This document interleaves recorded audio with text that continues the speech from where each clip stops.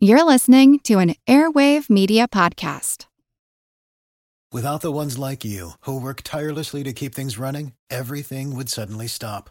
Hospitals, factories, schools, and power plants, they all depend on you. No matter the weather, emergency, or time of day, you're the ones who get it done.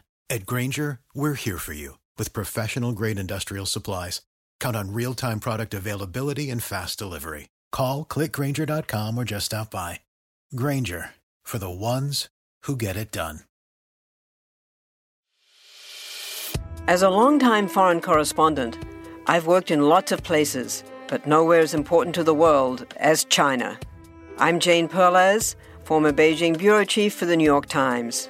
Join me on my new podcast, Face Off, U.S. versus China, where I'll take you behind the scenes in the tumultuous U.S.-China relationship. Find Face Off wherever you get your podcasts. Ad-free, ad-free, ad-free. There is a half-decent chance that you're listening to this episode early and ad-free right now. And if you're not, you should know you could be. That's right, I'm reorganizing our Patreon page over the next month or so with new benefits and better, more succinct explanations. But the key change is already live now. Ad-free episodes. So let me explain how it works and then we'll get to business. If you go to patreon.com/theconstant and sign up to support the show for $2 an episode, you'll get access to the Constant secret feed. Up until today, that meant you received bonus episodes and content every month. But as of right now, I will also be dropping new episodes into the feed ad-free for your listening enjoyment. And whenever time allows, that is a hell of a caveat, I will drop them in early. I know the show has picked up a lot more sponsorships lately, specifically since we moved to Airwave, and I know that some people find that annoying. Unfortunately, it is also necessary for keeping the show going. So my hope is that this will be a good compromise for everyone. If you're a casual listener who doesn't care about commercials and doesn't want to get bonus content, then you needn't lift a finger, although I hope you will tell a friend or two, please. But if you want to cut out the chaff, get some extras, and help support this show in a deeper way, well, you can get that stew going right now by going to patreon.com/theconstant to sign up. And to all of you who already have and are listening through the secret feed right now, thank you so much, and I hope you enjoy. And I hope I didn't fuck anything up. On with the show. You, me, let's try to make some money, Mad Money. Hey, I'm Kramer. Welcome to Mad Money. Welcome to Kramerica. Other people want to make friends, different channel. I just want to make you money. On the March 11th, 2008 edition of Mad Money, Jim Cramer fielded a question. Okay, Peter writes, should I be worried about Bear Stearns in terms of liquidity and get my money out of there? No, no, no. Bear Stearns is fine. Do not take your money out. This is real. Look, if there's one takeaway other than a plus 400 somewhere, Bear Stearns is not in trouble. I mean, if anything, they're more likely to be taken over. Don't move your money from Bear. That's just being silly. Don't be silly. As bad advice goes, Cramer's was worse than most. 3 days later... Okay, just so you get a sense of what's causing the agony by this point, I know you've been talking about it. It's financials led by Bear Stearns after what essentially is a bailout from the Fed. Bear Stearns shares are down 90% this morning, and it's not just Bear. Pretty much every single bank is plunging in early trade this morning. Soon enough, Cramer was screaming a different tune. Time to be an academic. It is time to get on the Bear Stearns call. Listen, open the darn Fed window. He has no idea how bad it is out there. He has no idea. He has no idea. Kramer. I have talked to the heads of almost every single one of these firms in the last 72 hours, and he has no idea what it's like out there. None!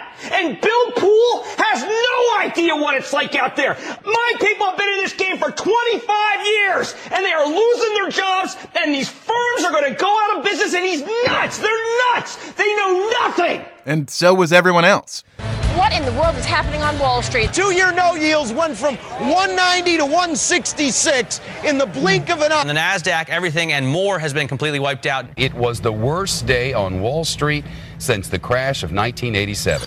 From the financial capital of the world, the opening bell is going to ring in 5 seconds, and to be honest with you, we wish it wouldn't. Traders here working the phone say a lot of their customers are freaked out, waiting to see how low the Dow will go. They're focused on the Dow, not so focused on OPEC. Yes, OPEC did cut production by 1.5 million barrels per day. Really, you're seeing just broad-based declines across all of the major technology sectors. Apple's under pressure. By September 15th, employees at Lehman Brothers were pulling copper wiring out of the walls on their way out the door as one of the largest investment banks in the world collapsed. The next day, the Fed bought out one of the other largest investment banks, AIG, in an effort to avert a global economic crash. It didn't quite work. Fallen about 18%. The stock market is now down 21%. Because we're now down 43%. Day after day, more and more banks went belly up, were bought out, or barely managed to stave off death by federal action. Everything and more has been completely wiped out. The market collapsed. We've had an 8-day losing streak in the Dow that in percentage terms puts it on par, close to the loss suffered in that crash in 1987, close to that percentage loss those 2 days in 1929. And collapsed again, and collapsed some more.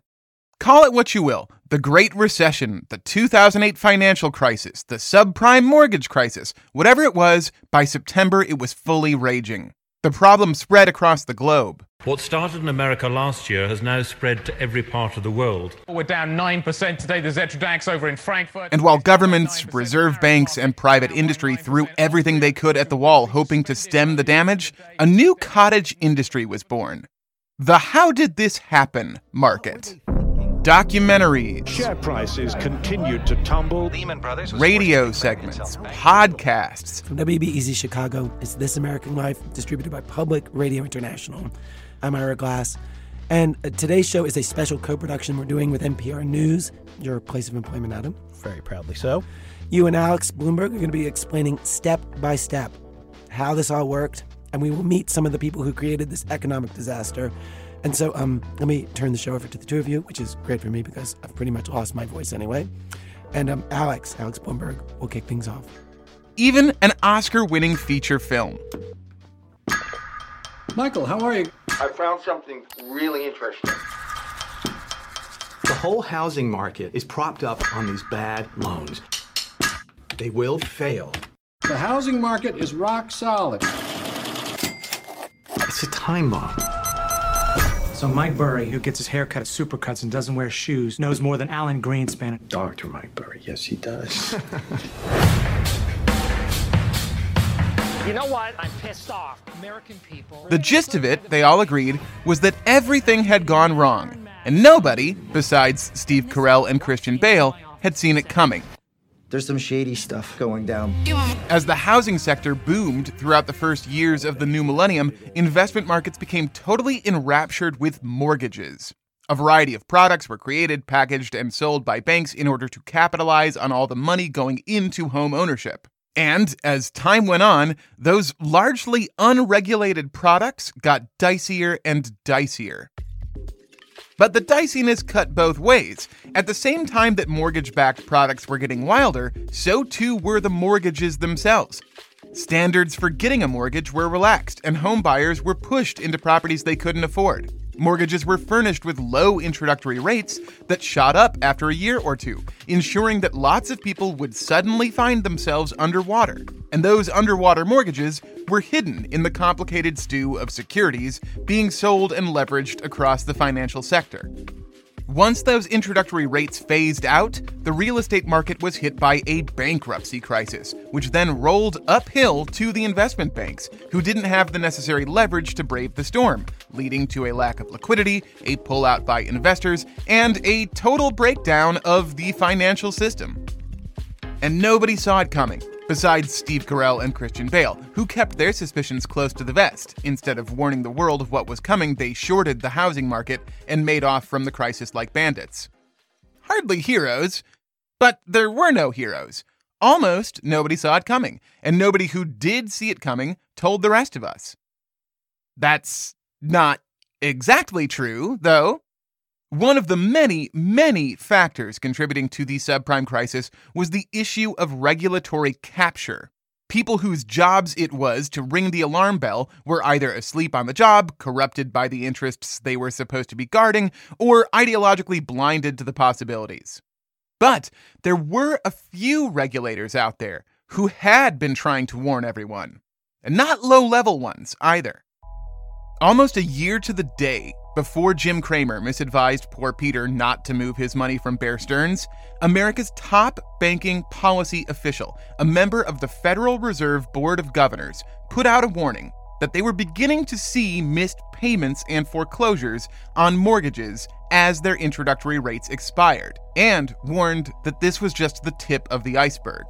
To quote from a risk management speech given in Charlotte, North Carolina on March 8, 2007, "What's coming is the front end of this wave of teaser rate loans that are coming into full pricing. So what we're seeing in this narrow segment is the beginning of the wave. This is not the end. This is the beginning." A year earlier, the newly seated chair of the U.S. Federal Deposit Insurance Corporation, or FDIC, whose job it was to secure banking stability, issued a similar caution. Investment banks are getting in too deep with predatory loan practices, and urged them to fix rates at their introductory levels, not just to stave off bankruptcies among homeowners, but the banks themselves. And all the way back in the mid-1990s, the chair of the Commodity Futures Trading Commission was lobbying Congress to give the CFTC oversight and regulatory authority over off-exchange derivative markets like mortgage-backed securities, precisely because of the possibility of the exact chain of events that precipitated the financial crisis a decade later. Instead, Congress passed a law that did precisely the opposite, explicitly barring CFTC from regulating derivatives, and the chair resigned in protest. Everything about the 2008 financial crisis is complicated, and any attempt to pin down the particulars tends to fail. That includes trying to figure out why precisely the warnings of 3 of the top financial regulators in the United States, the chair of the CFTC, the chair of the FDIC, and the top banking expert of the Board of Governors for the Federal Reserve, weren't heeded. There was a blind faith in the wisdom of markets to contend with, and the general lack of attention and resources given to regulators writ large. Not to mention that regulatory capture I mentioned, where regulators had financial and professional incentives to go along to get along, sometimes because the very banks they were supposed to be overseeing were also paying their bills, and other times because they were offering them lucrative jobs which would pay their bills down the line. There's at least one more factor to consider, though, when looking at why those 3 top experts were so totally ignored, even as they gave speeches, lobbied presidents, clashed with their bosses, went on television, and even wrote editorials for the New York Times. All 3 of them were women.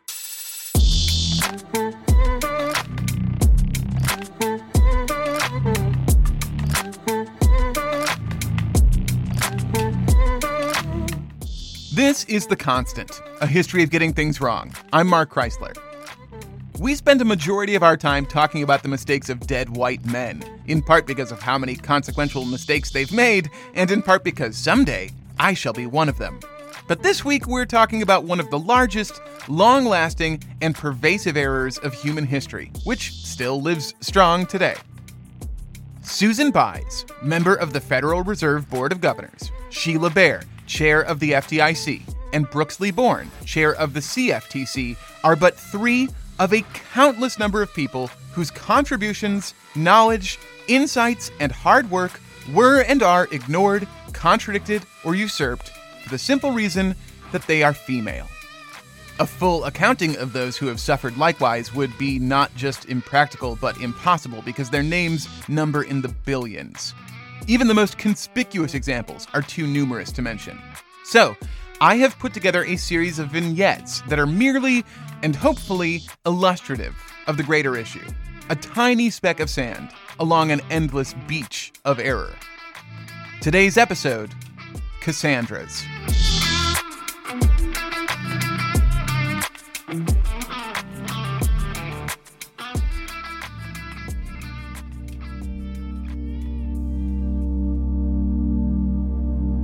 The most profound difficulty of looking into this topic is that it is, at heart, a story of absence. The true, hulking, crushing weight of the issue exists in the women who weren't allowed to study, to learn, to speak, to discover. It's about what can't be seen. And how can you measure that? In the late 1970s, Dr. Vera Rubin was confronting an analogous problem.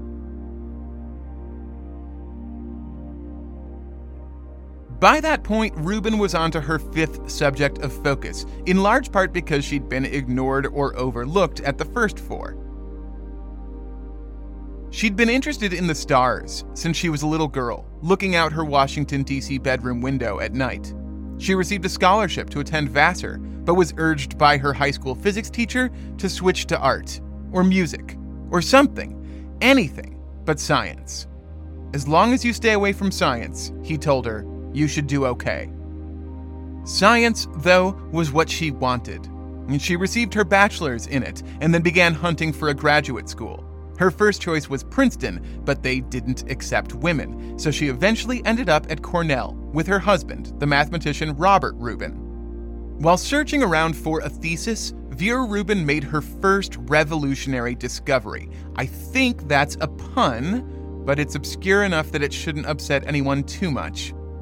Rubin discovered that galaxies, rather than being randomly spread out throughout space, were more aligned along a plane, what we now call the supergalactic plane, and theorized, as it turns out incorrectly, but that's science for you, that they were orbiting a central point, or pole, the way the planets in our system revolve around the sun. Because she was a woman, and pregnant, no less, she was initially barred from giving her results at the American Astronomical Society. When she finally did present her paper, titled Rotation of the Universe, she was greeted with a flurry of comments, questions, and criticisms. To her memory, not a single one was complimentary, and the paper was never published. By the time she returned to school at Georgetown to get her PhD, the supergalactic plane had been accepted by science by dint of a slew of observations and papers made by men. No one credited Rubin an inch. And so she figured that she deserved obscurity, that she wasn't yet a real astronomer, but she wasn't finished trying to become one. She got her doctorate at Georgetown and then stuck around to teach for a few years before landing a job at the Carnegie Institute's Department of Terrestrial Magnetism, where she hoped to do some real science. She teamed up with Kent Ford, an astronomer who'd been there for a decade and who had developed a fancy new imaging tube spectrometer. Before Ford, most spectrometers could give you an idea of the makeup of a galaxy. This much helium, this much hydrogen, etc. But Ford's could do one better. He could aim it not at a whole galaxy, but at a small part of that galaxy. Rubin and Ford thought that together they could use his imaging tube to work on quasars, but soon realized they were up a creek. Quasars were the hottest thing in astronomy at the time. They'd only been conclusively discovered 3 years earlier by Martin Schmidt, and everybody wanted to figure out what exactly they were. Schmidt had shown that quasars were super distant, way outside the local group, and Rubin and Ford didn't have regular access to a telescope of the power necessary to study them. They had to request it from people with whom they were competing, and quickly realized that they didn't stand a chance of getting by that competition that way. After about a year or two, she told astronomer and novelist Alan Lightman, it was very, very clear to me that that was not the way I wanted to work.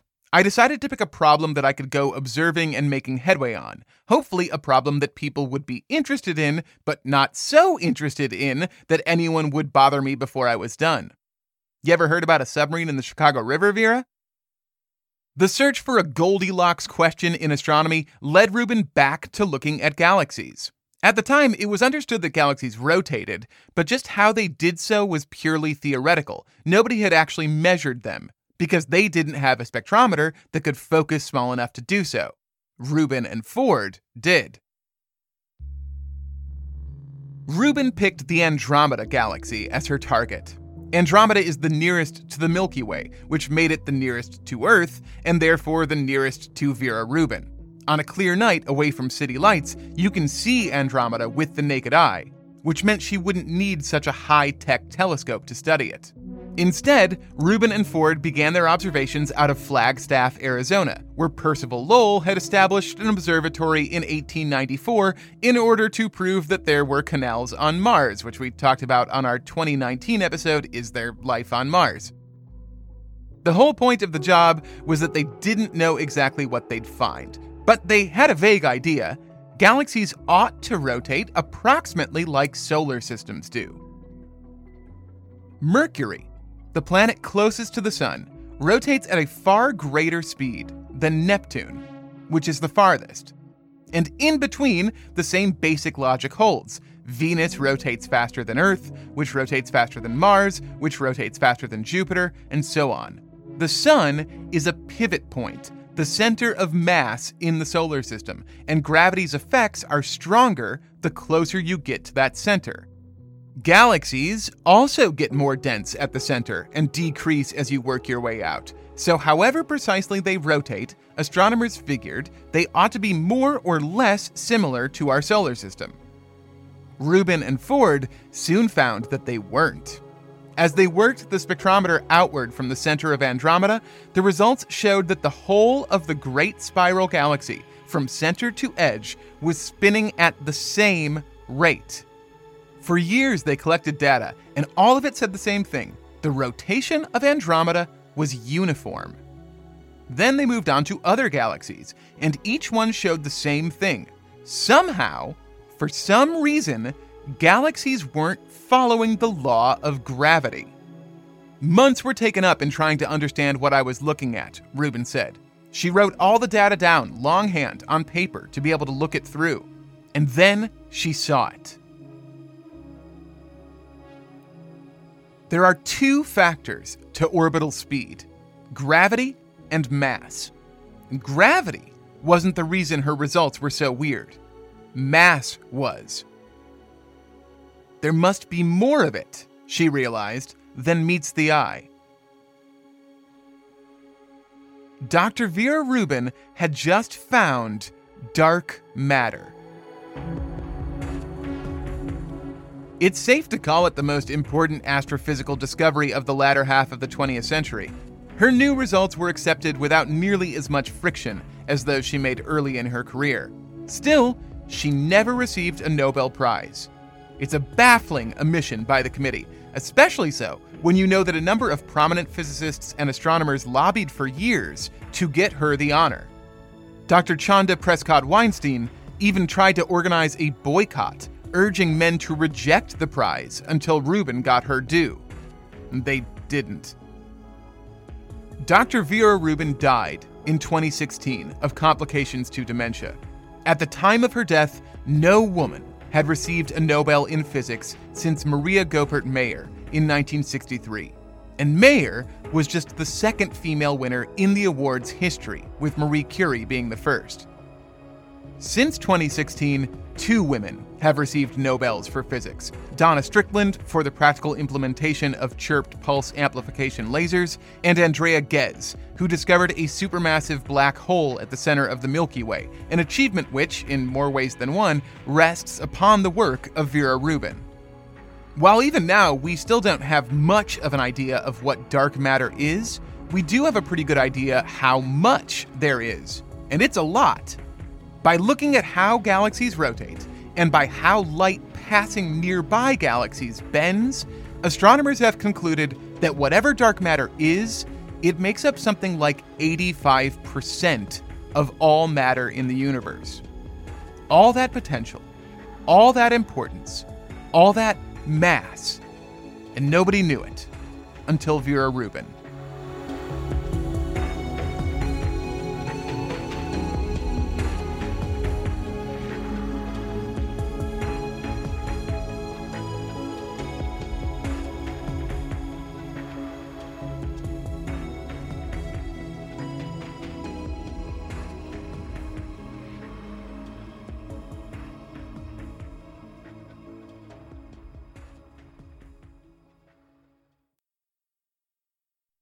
Now a word from our sponsor, BetterHelp.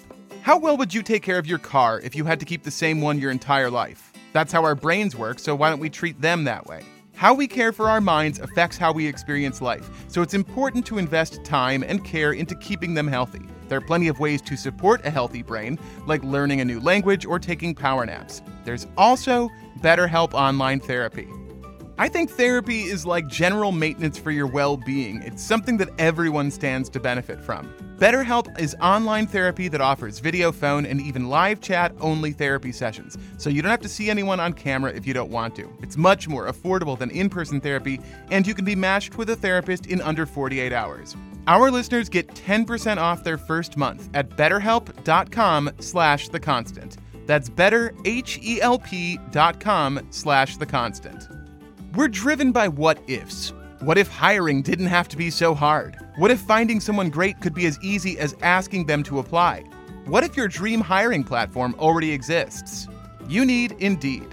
Indeed is the hiring platform where you can attract, interview, and hire all in one place. Instead of spending hours on multiple job sites searching for candidates with the right skills, Indeed's a powerful hiring partner that can help you do it all. Find great talent faster through time-saving tools like Indeed Instant Match, assessments, and virtual interviews. With Instant Match, over 80% of employers get quality candidates whose resume on Indeed matches their job description the moment they sponsor a job, according to Indeed Data US. I like how Indeed helps star applicants to shine with over 135 assessment tests from cooking to coding. Even better, Indeed's the only job site where you only pay for applications that meet your must-have requirements. Indeed is an unbelievably powerful hiring partner, delivering 4 times more hires than all other job sites combined, according to Talent Nest 2019. Join more than 3 million businesses worldwide that use Indeed to hire great talent fast. Start hiring now with a $75 sponsored job credit to upgrade your job post at Indeed.com/theconstant. Offer good for a limited time. Claim your $75 credit now at Indeed.com/theconstant. Indeed.com/theconstant. Terms and conditions apply. Need to hire? You need Indeed. And there is that sound again. It's the sound of another sale on Shopify, the all-in-one commerce platform to start, run, and grow your business. Shopify gives entrepreneurs the resources once reserved for big business, so upstarts, startups, and established businesses alike can sell everywhere, synchronize online and in-person sales, and effortlessly stay informed. Scaling your business is a journey of endless possibility. Believe me, when this show started out, I was scraping together sponsorships from old friends and random emails. Today, we have internationally renowned businesses like Masterclass, Indeed, and of course, Shopify. Like mine, Shopify powers millions of businesses from first sale to full scale. Reach customers online and across social networks with an ever-growing suite of channel integrations and apps, including Facebook, Instagram, TikTok, Pinterest, and more. Gain insights as you grow with detailed reporting of conversion rates, profit margins, and beyond. More than a store, Shopify grows with you. This is possibility powered by Shopify. Go to shopify.com/theconstant, all lowercase, for a free 14-day trial and get full access to Shopify's entire suite of features. Grow your business with Shopify today. Go to shopify.com/theconstant right now. Shopify.com/theconstant.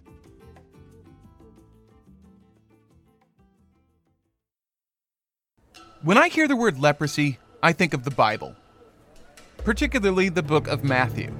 When he had come down from the mountain, great multitudes followed him. And behold, a leper came and worshipped him.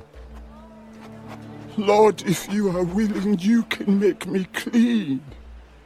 Then Jesus put out his hand and touched him. I am willing. Be cleansed. Immediately, his leprosy was cleansed. See that you tell no one, but go your way. Show yourself to the priest and offer the gift that Moses commanded as a testimony to them.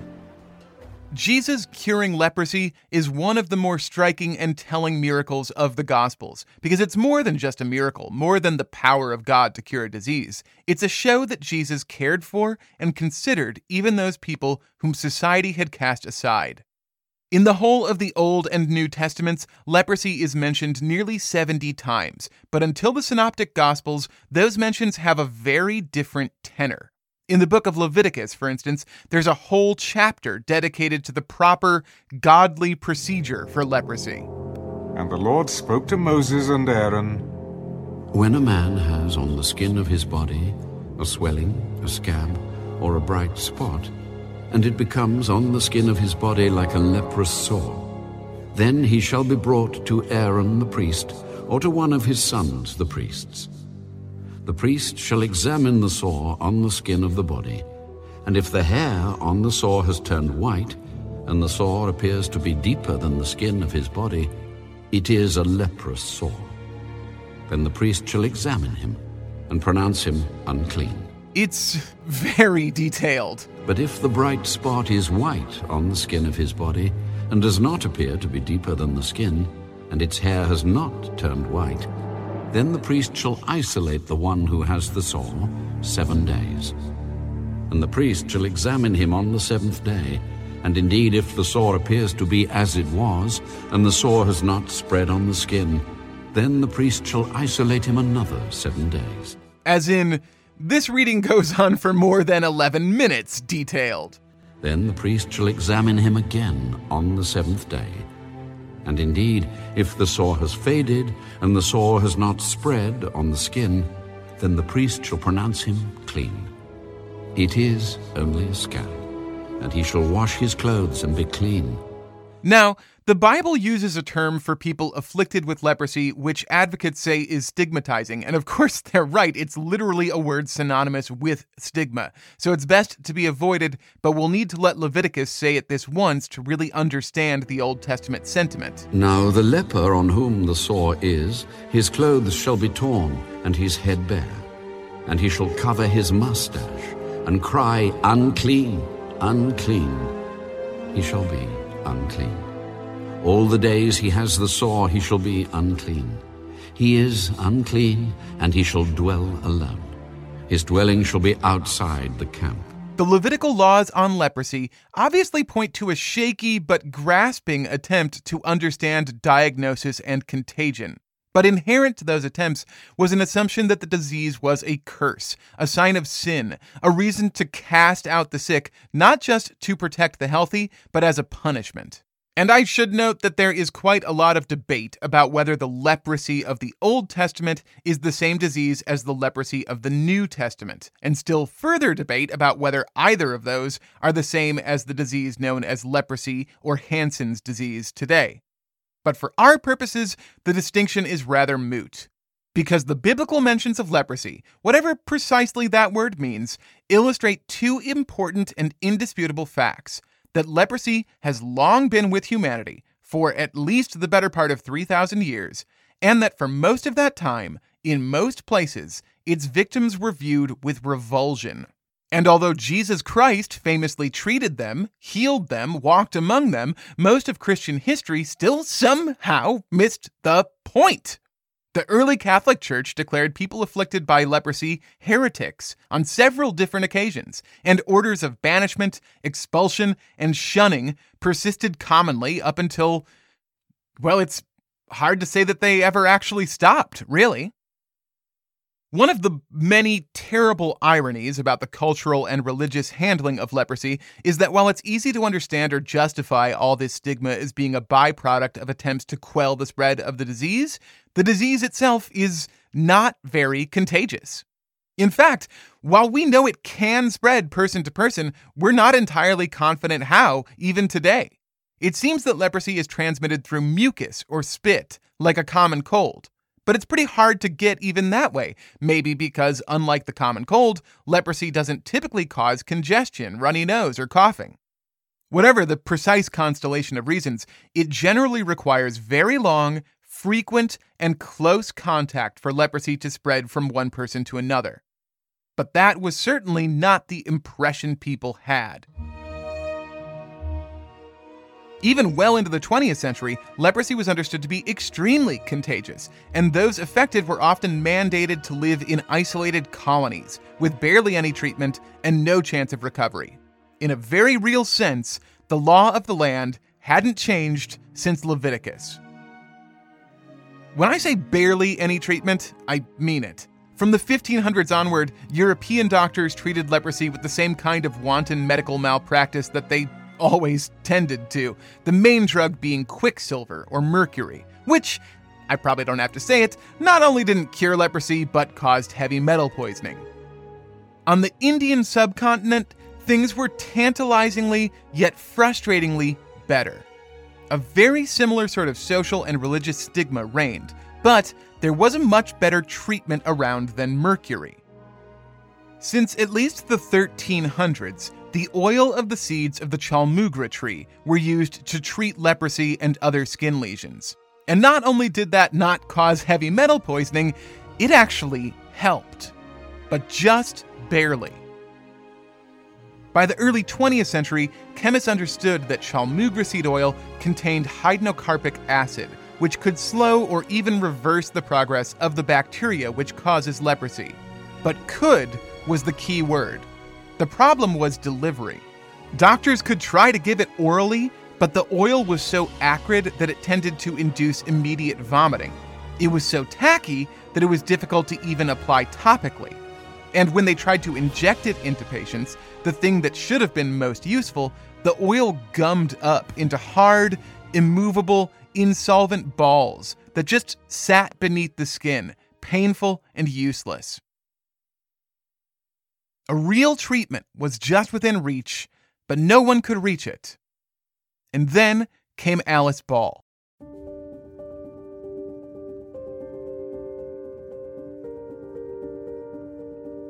Alice Augusta Ball was born in 1892 Seattle, the third child of James and Laura Ball, two of the most prominent and respected members of Seattle's black community. James was a lawyer and the editor of the Seattle branch of the Colored Citizen newspaper. Both James and Laura worked as photographers, and so did James's father, James Presley Ball, who was one of the most important early photographers in America. They had a dark room in the family home, and it's there that Alice first became interested in chemistry.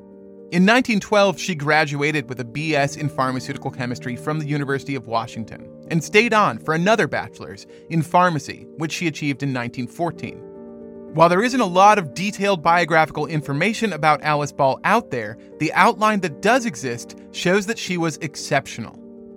While still at Washington, she was a named author in a scientific article published in the Journal of the American Chemical Society, a rare enough thing for an undergraduate, but virtually unheard of for a black undergraduate or a female undergraduate, let alone both. The article was one of several fortuitous coincidences that would lead her to the chalmugra oil problem. It showed an uncommon level of expertise with dissolving difficult chemicals into usable solutions, the sort of insight she first started to gain watching her parents and grandfather working to produce photographs. In 1903, James Presley Ball's health had begun to fail, and the family picked up stakes and moved to Hawaii in hopes that the fair weather would aid his healing. Unfortunately, it had not, and Alice's grandfather died within the year. But after her second degree from the University of Washington, Alice Ball returned to Hawaii for graduate work. In 1915, she became both the first woman and the first African American to graduate with a master's in chemistry from the University of Hawaii, and then, almost immediately, became the first woman and the first African American to teach chemistry there. Hawaii was something like the American epicenter for leprosy. The same hospitable climate that had drawn Alice's grandfather there in 1903 was figured to be good for leprosy, too. More critically, and tragically, Native Hawaiians had been entirely unexposed to the disease up until the European and Asian sailors made contact, and without any pre-existing immunity, leprosy had hit hard on the islands. In 1866, the legislature had opened a quarantine colony on a remote peninsula on the northern side of the island of Molokai. Anyone diagnosed with leprosy was declared dead and sent there for permanent exile without any opportunity to ever leave or receive visitors.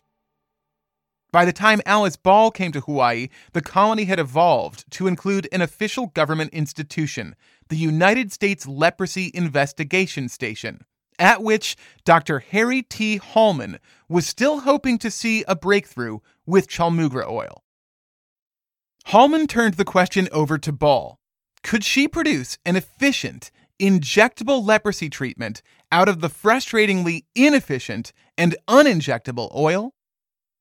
Alice Ball was 23 years old and tasked with overcoming one of humanity's oldest and most infamous of pathogens. And she didn't disappoint. She first developed a way to basically turn the fatty parts of the oil into ethyl alcohol, while still preserving the effective part of the drug. She then developed a system of acidifying and purifying the solution, and then, finally, converting it into a concentrated, effective, injectable solution. And it worked. Hallman deployed the new treatment, and in 1922 wrote an article for the Archives of Dermatology and Syphilology in which he declared, "Since the establishment of the treatment of leprosy by the ethyl esters of chalmugra oil, 84 patients have become bacteriologically negative and free from all lesions of the disease, and have been discharged from segregation." As in the Gospels, leprosy was being cured, and the previously afflicted welcomed back into the world. But by then, Alice Ball was dead. There's some disagreement on what happened, but the most likely cause was chlorine gas, accidentally inhaled during a demonstration to one of her chemistry classes. For some reason, it seems her gas mask had failed. She hadn't just developed the first effective treatment for leprosy, she'd developed it as her lungs were painfully cracking and failing. She died on New Year's Eve, 1916, at just 24 years of age. By that time, the treatment had been more or less perfected, but Ball hadn't had time to finish testing or to publish her results. When she passed, the dean of the chemistry department, whose name, only a little bit confusingly, was Arthur Dean, picked up where she had left off and finished the research trials on her behalf. No, that's not what happened. That's what should have happened. Arthur Dean did indeed finish the trials and publish the results, but when he did so, he took credit for the process himself and didn't mention Alice Ball's name or work once in his entire corpus. He called her process the Dean method. Harry Hallman understood what was happening, and he wouldn't stand for it. It was thanks to Alice that he was able to improve the lives of so many patients, and he attempted to tell the world. He didn't have much luck, though. Faced with the question of Ball's contributions, Dean claimed that, sure, she'd gotten the ball rolling, but it was his work that had actually made the treatment function. Hallman shot back in a second 1922 article, saying that Dean had offered no improvement at all. In fact, he said, what changes Dean had made only served to make the treatment more difficult to synthesize and less stable. He went out of his way to call it Ball's method. But he couldn't make a dent. Dean was a prominent chemist, an academic, who soon became president of the university, whereas Hallman was a junior surgeon, employed by a government leprosy colony. And Alice Ball, well, she was dead. For the next 50 years, Arthur Dean received almost universal credit for the treatment, which, yes, was called the Dean method. In the late 1970s, Catherine Waddell Takara, professor of ethnic African American and African studies at the University of Hawaii, stumbled upon the by then entirely overlooked Alice Ball and began an arduous campaign to learn more about her life and works. As she began to piece together the story out of the minuscule information available, she also began trying to right that wrong and find for Ball the credit she deserved. In the year 2000, she approached a research librarian at the university, Paul Wergmager, with a seemingly oddball question. Were there any chalmugra trees on campus? The answer, Wergmager eventually found, was yes. There was one, and it had been donated to the university by the King of Siam in the 1930s, as thanks for the then called Dean method. Not anymore, though.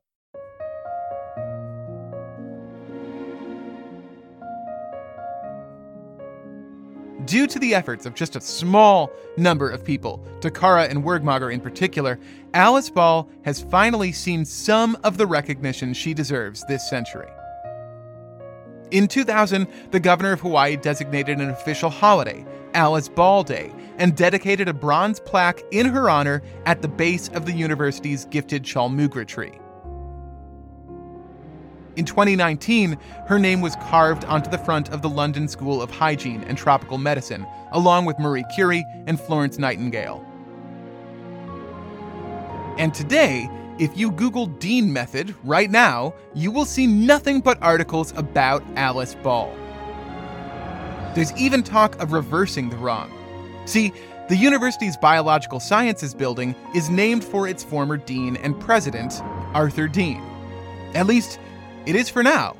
Someday soon, one hopes, it'll get the name it deserves. Ball Hall.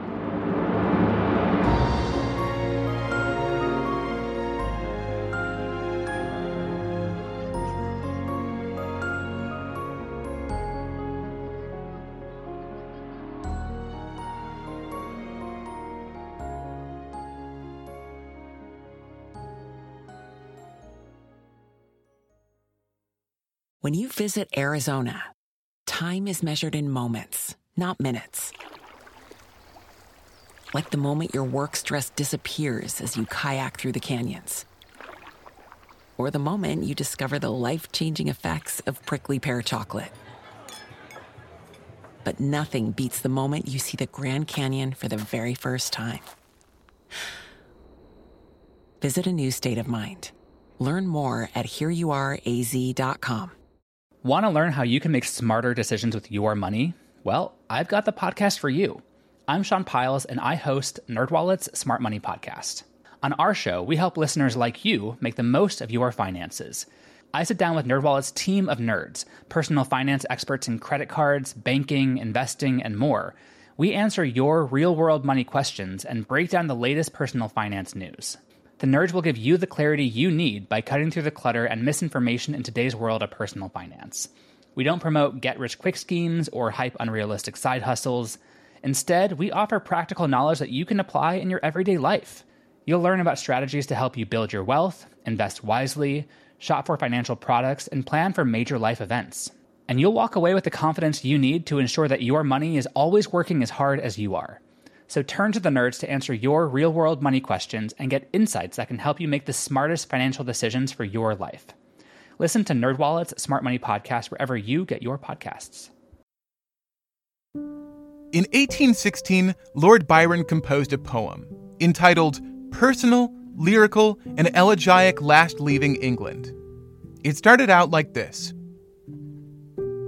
Is thy face like thy mother's, my fair child? Ada, sole daughter of my house and heart, when last I saw thy young blue eyes they smiled, and then we parted, not as now we part, but with a hope, awaking with a start. The waters heave around me, and on high the wind lifts up their voices. I depart, whither I know not, but the hours gone by, when Albion's lessening shores could grieve or glad mine eye. Byron's last leaving England commemorated his last leaving of England.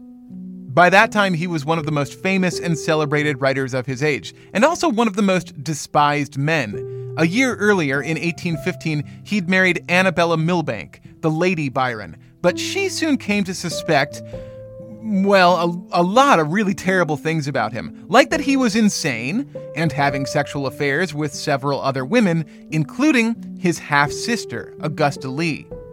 Almost exactly a year after their wedding, Lady Byron left him, and faced with an unceasing cavalcade of social and financial scandals, Lord Byron decided to flee the island, never to return.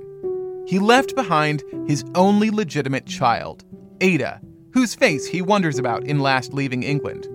He would never get an answer. She was but a month old when he set sail for Belgium, and just 8 years old when he called for her and Lady Byron to come to his deathbed in Greece. They did not. From almost the moment Ada was born, Lady Byron feared that her father's madness and immorality would follow in her. When she herself was a child, she was tutored by William Friend, a former Cambridge professor who lost his position after he denounced the Church of England. He'd given Annabella a classical education, at which she'd excelled. Particularly, she'd loved mathematics. And now, faced with Hawthornian fears about her new daughter, she thought that math might be the perfect prophylactic antidote to Ada's nascent romanticism. It didn't work. Ada's life was marked by scandal much like her father's, and she tried to run away with one of the math tutors she was set up to study under. But while learning math did little to make her a good Georgian lady, it did make her... Make sure your socks are firmly on your feet here because they might get knocked off. Good at math. Extremely, amazingly good at math. As a teenager, she earned the respect of some of the most prominent minds in England, including scientist Michael Faraday, author Charles Dickens, and, most importantly of all, mathematician Charles Babbage. More important than Dickens, you scoff, if you're me at least. But yes, certainly for Ada, and maybe for you and me too, because Babbage, as you'd know if you worked at a computer store named after him in high school, not talking about anybody in particular there, was the father of computing. In 1822, he'd begun working on what he came to call the difference engine, which, for simplicity's sake, was sort of like a gigantic mechanical calculator that could perform logarithmic and trigonometric functions. Despite drawing up detailed schematics which have gone on to produce working machines, Babbage himself never completed his difference engine. And by 1833, he was working on something even bigger, the analytical engine, the world's first Turing-complete computer. The analytical engine was to be roughly the size and shape of a large steam engine train car. A fitting analogy, since he envisioned it to be powered by a steam engine, since Ada's other friend Michael Faraday's work into electricity and electromagnetism was still in its early days, and the electrical engine not yet a glimmer in his eye. It would output results mainly via a printing press, with graphs to be drawn via a curve plotter and some other work potentially done by a ringing bell. The front of the train car would be taken up by what Babbage called the mill, which served basically the same function as a modern CPU, while the bulk of the length behind held the memory. Inputs would be given via punch cards, and through different configurations, all sorts of mathematical calculations could be done. I lack both the time and capacity to fully explain for you the brilliance of the analytical engine, and so did nearly everyone of Babbage's time. In fact, not even Babbage himself truly understood what he had designed. But Ada Byron did. The English establishment didn't get what Charles Babbage was up to practically at all, and his design for the analytical engine was pretty much ignored there. But in 1840, he was invited to explain his invention at the University of Turin. In attendance was Luigi Menabrea, a young engineer who would eventually become the 7th Prime Minister of Italy. At Turin, Menabrea transcribed Babbage's lecture and added his own notes, then published them in French. Babbage was intrigued, but he didn't read French, and neither would most of the English scientists who were ignoring him. He needed a translation made by someone who knew both French and math, and, preferably, someone who didn't have a career of their own. Someone like Ada. By then, Ada was married, no longer a Byron but a Lovelace, and Ada Lovelace was more than happy to jump into the task. It took her over a year to translate Menabrea's work, in part because of just how fantastically complicated Babbage's analytical engine was, and more because, in the process of reading Menabrea's notes, she began to make her own. Sources vary on whether Ada Lovelace decided to amend the document or whether she was encouraged either by Babbage or his friend Charles Wheatstone, but regardless of the impetus, by the time she was done, her notes were longer than the source. And more valuable, too. Babbage thought that the main improvement of his analytical engine over his difference engine was that it could do more kinds of math, but Lovelace understood that it was so much more than that. In her notes, she wrote up an algorithm that, if punch-carded into the engine, could spit out Bernoulli numbers. It was the first computer program ever written, and she envisioned more. To Babbage, numbers were numbers, but Lovelace recognized that numbers could represent any logical or systematic thing in the world. Letters, colors, even musical notes, and the engine might then be programmed to work with those things, performing word processing, drawing, even composing music. If Babbage was the father of computing, Lovelace was the mother of computer programming. Unfortunately, like the difference engine, Babbage never completed the analytical engine, and no one else had the interest or expertise to pick it up after him. So her ideas couldn't be tested, and her contributions fell dusty.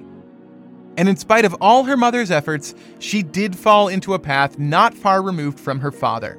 She became addicted to horse racing and lost a fortune to the habit. And she is rumored to have conducted a number of extramarital affairs, much like her father too. In 1852, she became ill with what was diagnosed as uterine cancer. On August 30th of that year, in ailing health, she made a confession to her husband. Whatever it was, he got up and left her there, in bed, without him, to die. Which she finally did, on November 27th, 1852. She was 36, the same age her father had been, when Lady Byron had ignored his deathbed plea.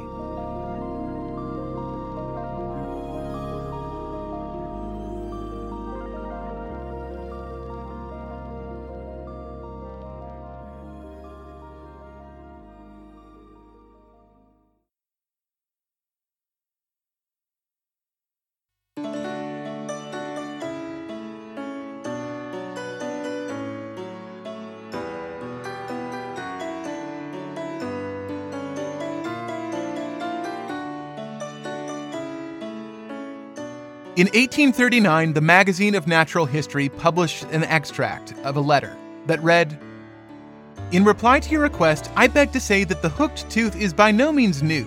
I believe that M. de la Beach described it 15 years since in the Geological Transactions. I am not positive. But I know that I then discovered a specimen with about 100 palatal teeth and 4 of the hooked teeth, as I have since done several times with different specimens.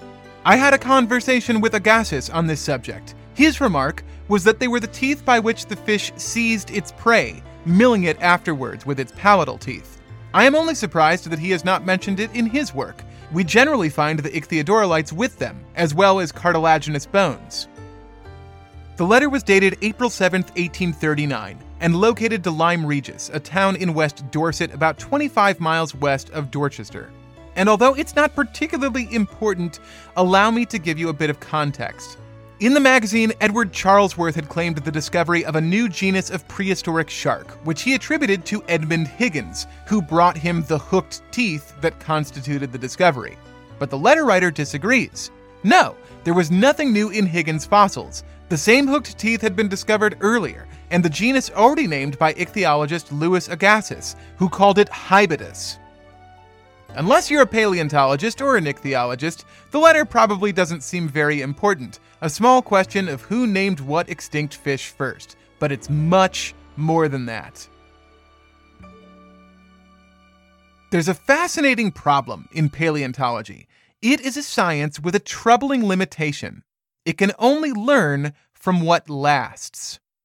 The odds that any animal will become preserved as a fossil are incredibly low, and there's every reason to suspect that the fossil record isn't uniform, that some kinds of specimens are more likely to be preserved than others, which might provide a skewed picture of the past. Most fossils, for instance, are formed in or near water, so animals that lived in or near water are overrepresented in the record. And obviously, for fossils to form, the specimen almost always requires some sort of hard body, bone, or exoskeleton, meaning that invertebrates like worms or jellyfish are very rarely represented. Once you start thinking about it, though, you'll realize that the problem isn't at all unique to paleontology. In fact, ironically, the problem presents more conspicuously in paleontology, just like a bony fish fossil. Nearly any mode of thought that rests upon observation and deduction shares this difficulty. When you get right down to it, so does all of human experience. We don't know what we don't know. Which brings us back to that April 7th, 1839 letter, which is important not for what it says, but for just managing to exist. The letter is itself a sort of fossil, the rare kind formed under unlikely conditions that guarantee its underrepresentation. Because it is the only published writing of one of the most important paleontologists of all time, Mary Anning. Before we talk about who Mary Anning was, we should look at when and where she was, because, just like in paleontology, time and place are important factors for how stories live and how they are preserved. Anning was born in Lyme Regis on May 21st, 1799, which put her in a prime position. 3 years earlier, Georges Cuvier had written a paper in which he argued that fossilized, elephant-like remains found in North America belonged to a species which he later named mastodon that no longer existed. This was a borderline heretical idea. Up until Cuvier, it was widely understood that the natural world was static, set into perfect balance by God and never altered. Lots of prominent folks at the time balked at Cuvier, including Thomas Jefferson, who believed, not implausibly I suppose, that this mastodon could still be out there somewhere in the world as yet undiscovered by humanity. But Cuvier persisted in his argument, studying more mastodon fossils and more elephant bones and hardening his argument that they were separated by time. And it wasn't just mastodons. Cuvier identified giant ground sloths, woolly rhinos, mammoths. These were huge animals, bigger than any known creatures walking the earth. How could it be that they, of all things, were unseen? Cuvier introduced the idea of extinction to the world. And by the time Mary Anning was coming of age in Lyme Regis, the idea was becoming inescapable. At the same time, humans were embarking upon grand civil engineering plans, carving out long canals and digging out massive quarries. And when they did, they tended to find more evidence in support of Cuvier, fossils of animals they'd never seen before. There could be no paleontology without extinction. What would be the point of digging through the past if the past was no different from the present? But as soon as people understood that wasn't true, they had a whole lot of reason to go digging around. In the early 1800s, the word paleontology didn't exist yet, but the craze of the well-to-do, educated gentry going out looking for fossils was in full steam. That's an important needle thread, too. Fossil hunting was something respectable people did, but it wasn't yet itself a respectable thing, which meant that women were allowed to take part. Compared to the other hobbyist sciences that the European establishment were into at the time, like playing with electricity or trying to dissolve different metals, fossil hunting was a picnic. Sometimes literally a picnic that gentlemen could happily bring their wives along for. It's a really conspicuous amount of gender parity for the time. Hell, it'd be a conspicuous amount of gender parity for nearly any time. For every Charles Lyell, the first modern geologist, there was a Mary Elizabeth Lyell. For every William Buckland, who made the first description of a full dinosaur, there was a Mary Buckland. For every Dr. Gideon Mantell, credited with the discovery of the iguanodon, a Mary Ann Mantell. There were even some women who weren't named Mary. But not our protagonist, Mary Anning. Mary Anning wasn't the wife of a famous scientist or a part of the cushy landed class, far from it. Her father was Richard Anning, a local carpenter and cabinet maker, and her mother was also named Mary, though she had the good sense to call herself Molly instead. No offense to you Marys out there, I'm just saying there's too much of a good thing, you know? What put Mary Anning in position to do what she did was literally her position. Lyme is directly on England's rocky southern coast, where the stormy seas had a way of kicking up and breaking loose the rock shore, revealing all manner of fossils and shells. It was the perfect place for a paleontological picnic, and the Anning home was built so close to the water that the same high waves that shuffled loose the stone also made their way inside and flooded the first floor. Alliteration quota met. Holy shit. Mary Anning's life story is checked with an amount of misfortune that truly beggars belief, and it starts right at the top. Mary wasn't named for her mother, Mary, who called herself Molly. She was named for her sister, Mary, the family's firstborn child, who set herself on fire and died when she was 4 years old. In total, Richard and Molly had 10 children, but only Mary and her older brother Joseph lived to be any older than the eldest sister. And Mary herself almost didn't. When she was just 15 months old, a traveling equestrian show rolled into Lyme. And the whole town came out to see, including baby Mary. For some unknown reason, Mary wasn't with her parents, but was instead being held by a neighbor named Elizabeth Haskins as the galloping horses circled by, and by, and by. Faster and faster, closer and closer. The thick din of clomping hooves, cracking whips, whooping riders, and cheering fans was so pointed that the sound of a baby crying would be muffled out. And then, just as you must be fearing and expecting, the unthinkable happened. Elizabeth Haskins was struck by lightning.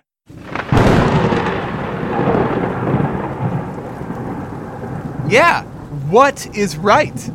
Haskins and 2 other women were killed instantly, and baby Mary only snapped back to life after being dumped in a hot bath. Now, for the briefest of breaks from tragedy. In addition to carpentry and cabinets, Richard also sold shells and fossils out of his shop to tourists, many of whom were brought to the oceanside looking for just such things. And from the time she was 5 or 6, Mary would join him on his early morning fossil hunts. He taught her what to look for, how to clean and gently remove them. Until a bleak winter morning when Richard slipped on an icy slab of rock and right off a cliff. I told you it was brief. The fall didn't kill him, but he never recovered either. When Mary was 10, her father finally succumbed to a combination of injury and tuberculosis. Molly, Mary, and Joseph were left bereft, and soon learned that Richard had been in debt to the rough tune of around $150,000 American by today's rates. Debt that fell to them.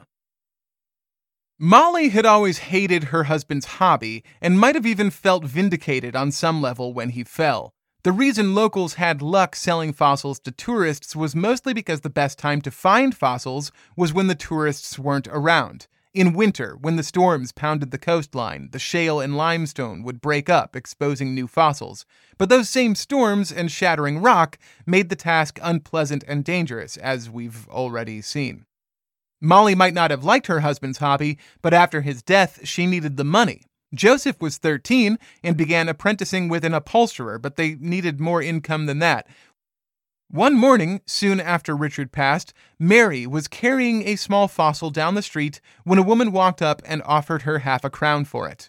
That gave Mary an idea, which, after seeing the money, her mother couldn't help agree to. They would set up a fossil shop in front of the beach house.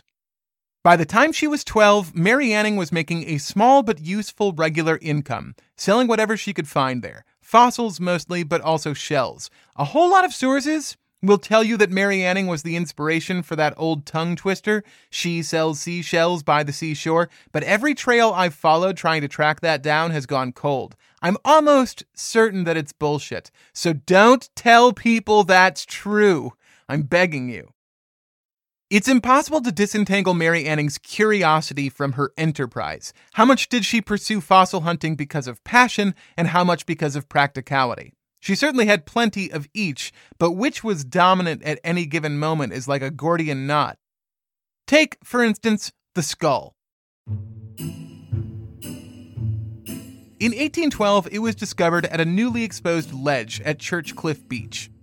Which of the Anning children found it is hard to definitively say, but it seems most likely that Joseph spotted it first. But Joseph had more important things on his mind, or things his mind thought were more important at least, and didn't pay it much attention. Mary, on the other hand, saw something more in the skull. Exploration? Opportunity? Who knows? But whichever and in whatever proportions, Mary made a big gamble. The 13-year-old used the small amount of money she had to hire a team to help her dig out around the skull. The bet paid off in a big way for everyone.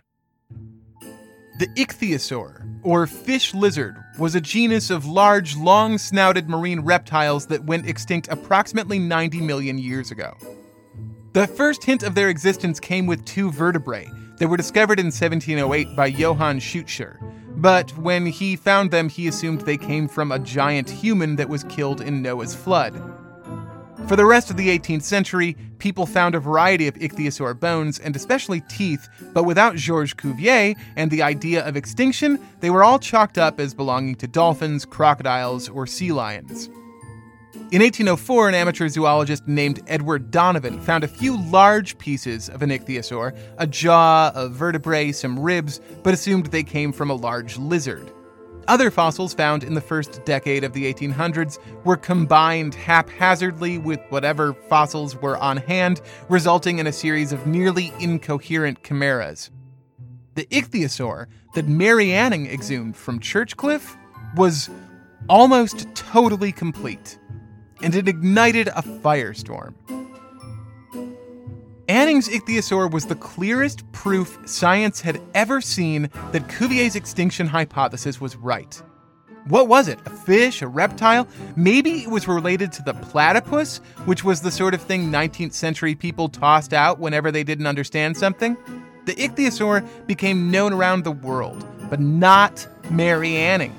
She had sold it for 23 pounds, approximately 1,750 pounds adjusted for inflation.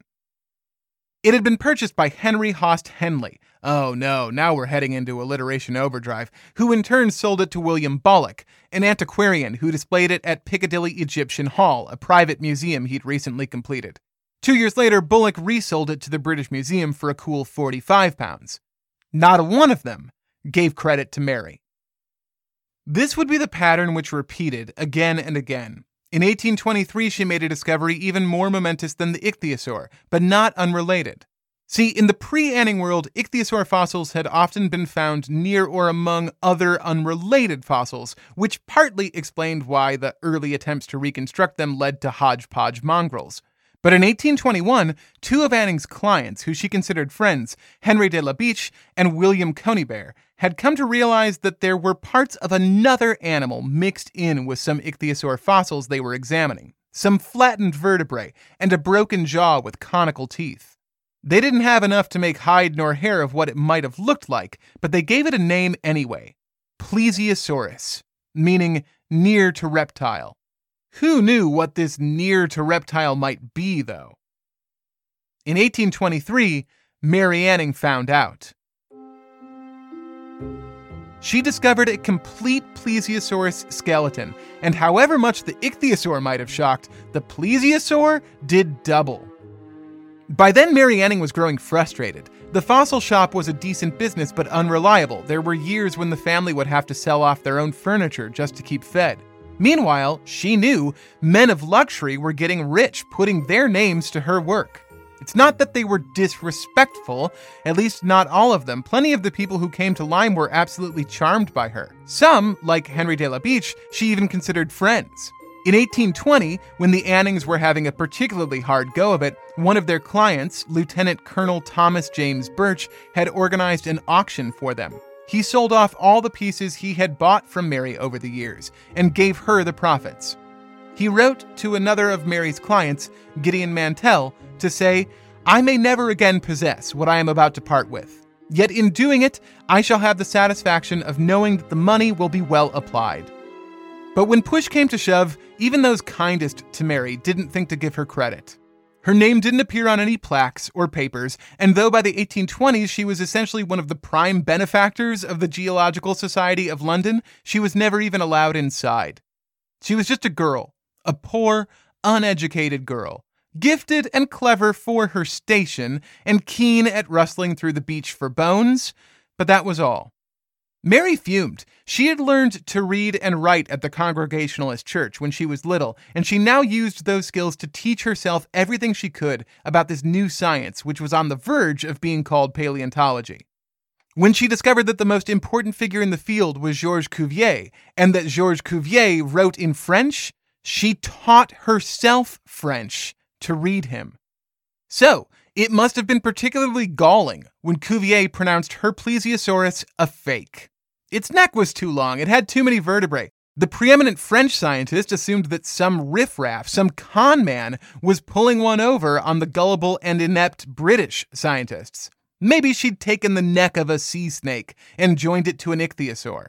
He wrote Conybeare to warn him he might be being had.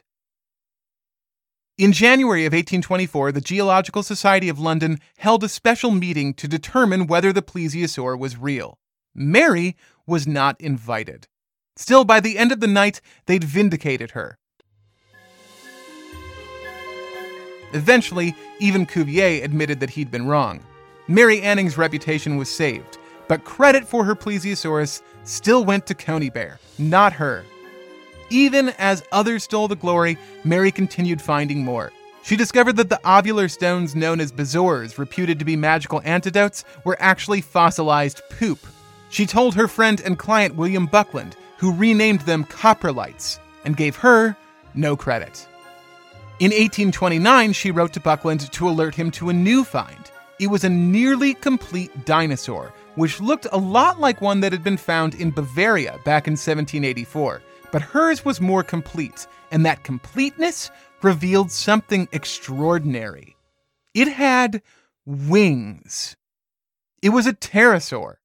Cuvier himself had hypothesized that pterosaurs might be flying reptiles, but he couldn't prove it, and it seemed too astonishing a thing to put to print. But Mary Anning's find made it clear. Buckland named it Pterodactylus macronix, and, for the first and only time, he gave Anning written credit for its discovery. Things were finally taking a turn. Though still not officially accepted by any scientific society and barely recognized in any official journals, Mary Anning was nevertheless famous and respected by scientists all around the world. They wrote to her with praise and with questions. It should have been a time of celebration, but Mary Anning had bigger issues. 1830 brought a bad economic downturn in England, and the beaches of Lyme were giving up fewer and fewer fossils for her to sell. Seeing her friend and frequent undocumented collaborator was in trouble, Henry de la Beche came up with an idea. He commissioned his friend George Scharf to make a watercolor depicting Dorset at the time of Mary Anning's many discoveries. Scharf produced Duria Antiquior, a more ancient Dorset, that same year. It's a busy and enthralling painting, showing the English coast as a primeval sea with fantastic creatures, red in tooth and claw, fighting, fleeing, feeding, flying. Oh no, it's alliteration overload. Hit the emergency breaker.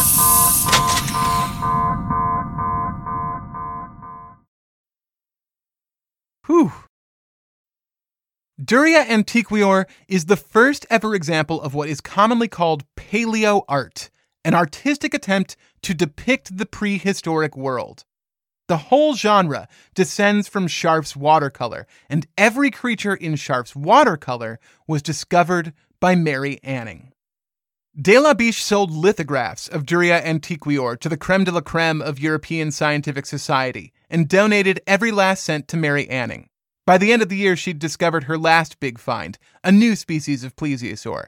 But again, the money dried up when a local investor either ran off with her money or up and died with it. It's not clear which. But either way, by 1835, Mary Anning was penniless.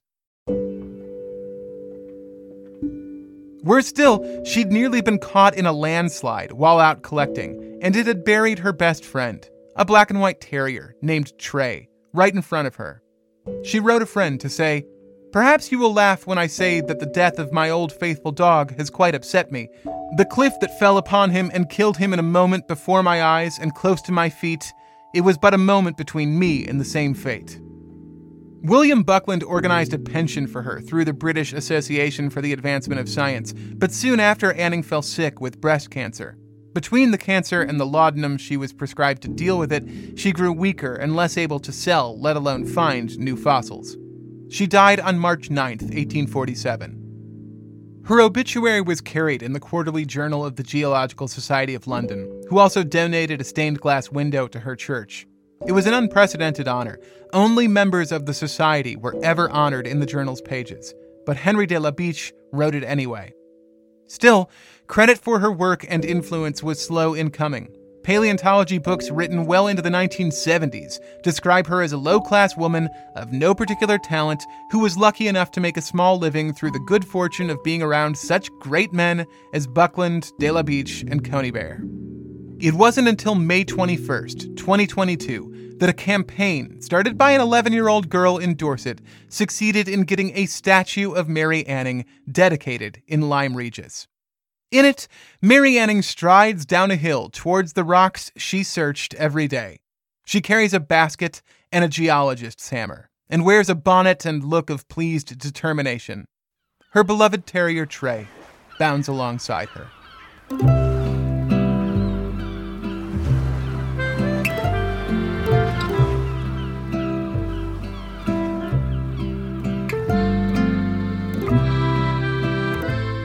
Music for today's episode provided by Epidemic Sound. Special thanks go out to everyone who supports the making of this show, especially Joe Giovanoli, Rebecca Fitchett, Allie Olmstead, Mikey G, Isaiah Hastings, Tom Ramsey, Logan Houlihan, Feed, Randy Savage, Wendy Kellner, and Summer Thoman. If you want to join them and get access to the secret feed, which now features not only monthly bonus stories, but also ad-free and, hopefully, early episodes, go to patreon.com/theconstant to sign up. Or rate and review the show wherever you listen and tell a friend. There are obviously a metric shit ton of stories that fit today's theme, but I am trying to not drown you and me in any more multi-parters right now. So I will be back to Cassandras somewhere down the line, but in 2 weeks we will have something different. Until then, from Chicago, Illinois, where there is only one proper statue in all our city parks representing a historical woman, Gwendolyn Brooks, and it was only unveiled 4 years ago, this has been The Constant.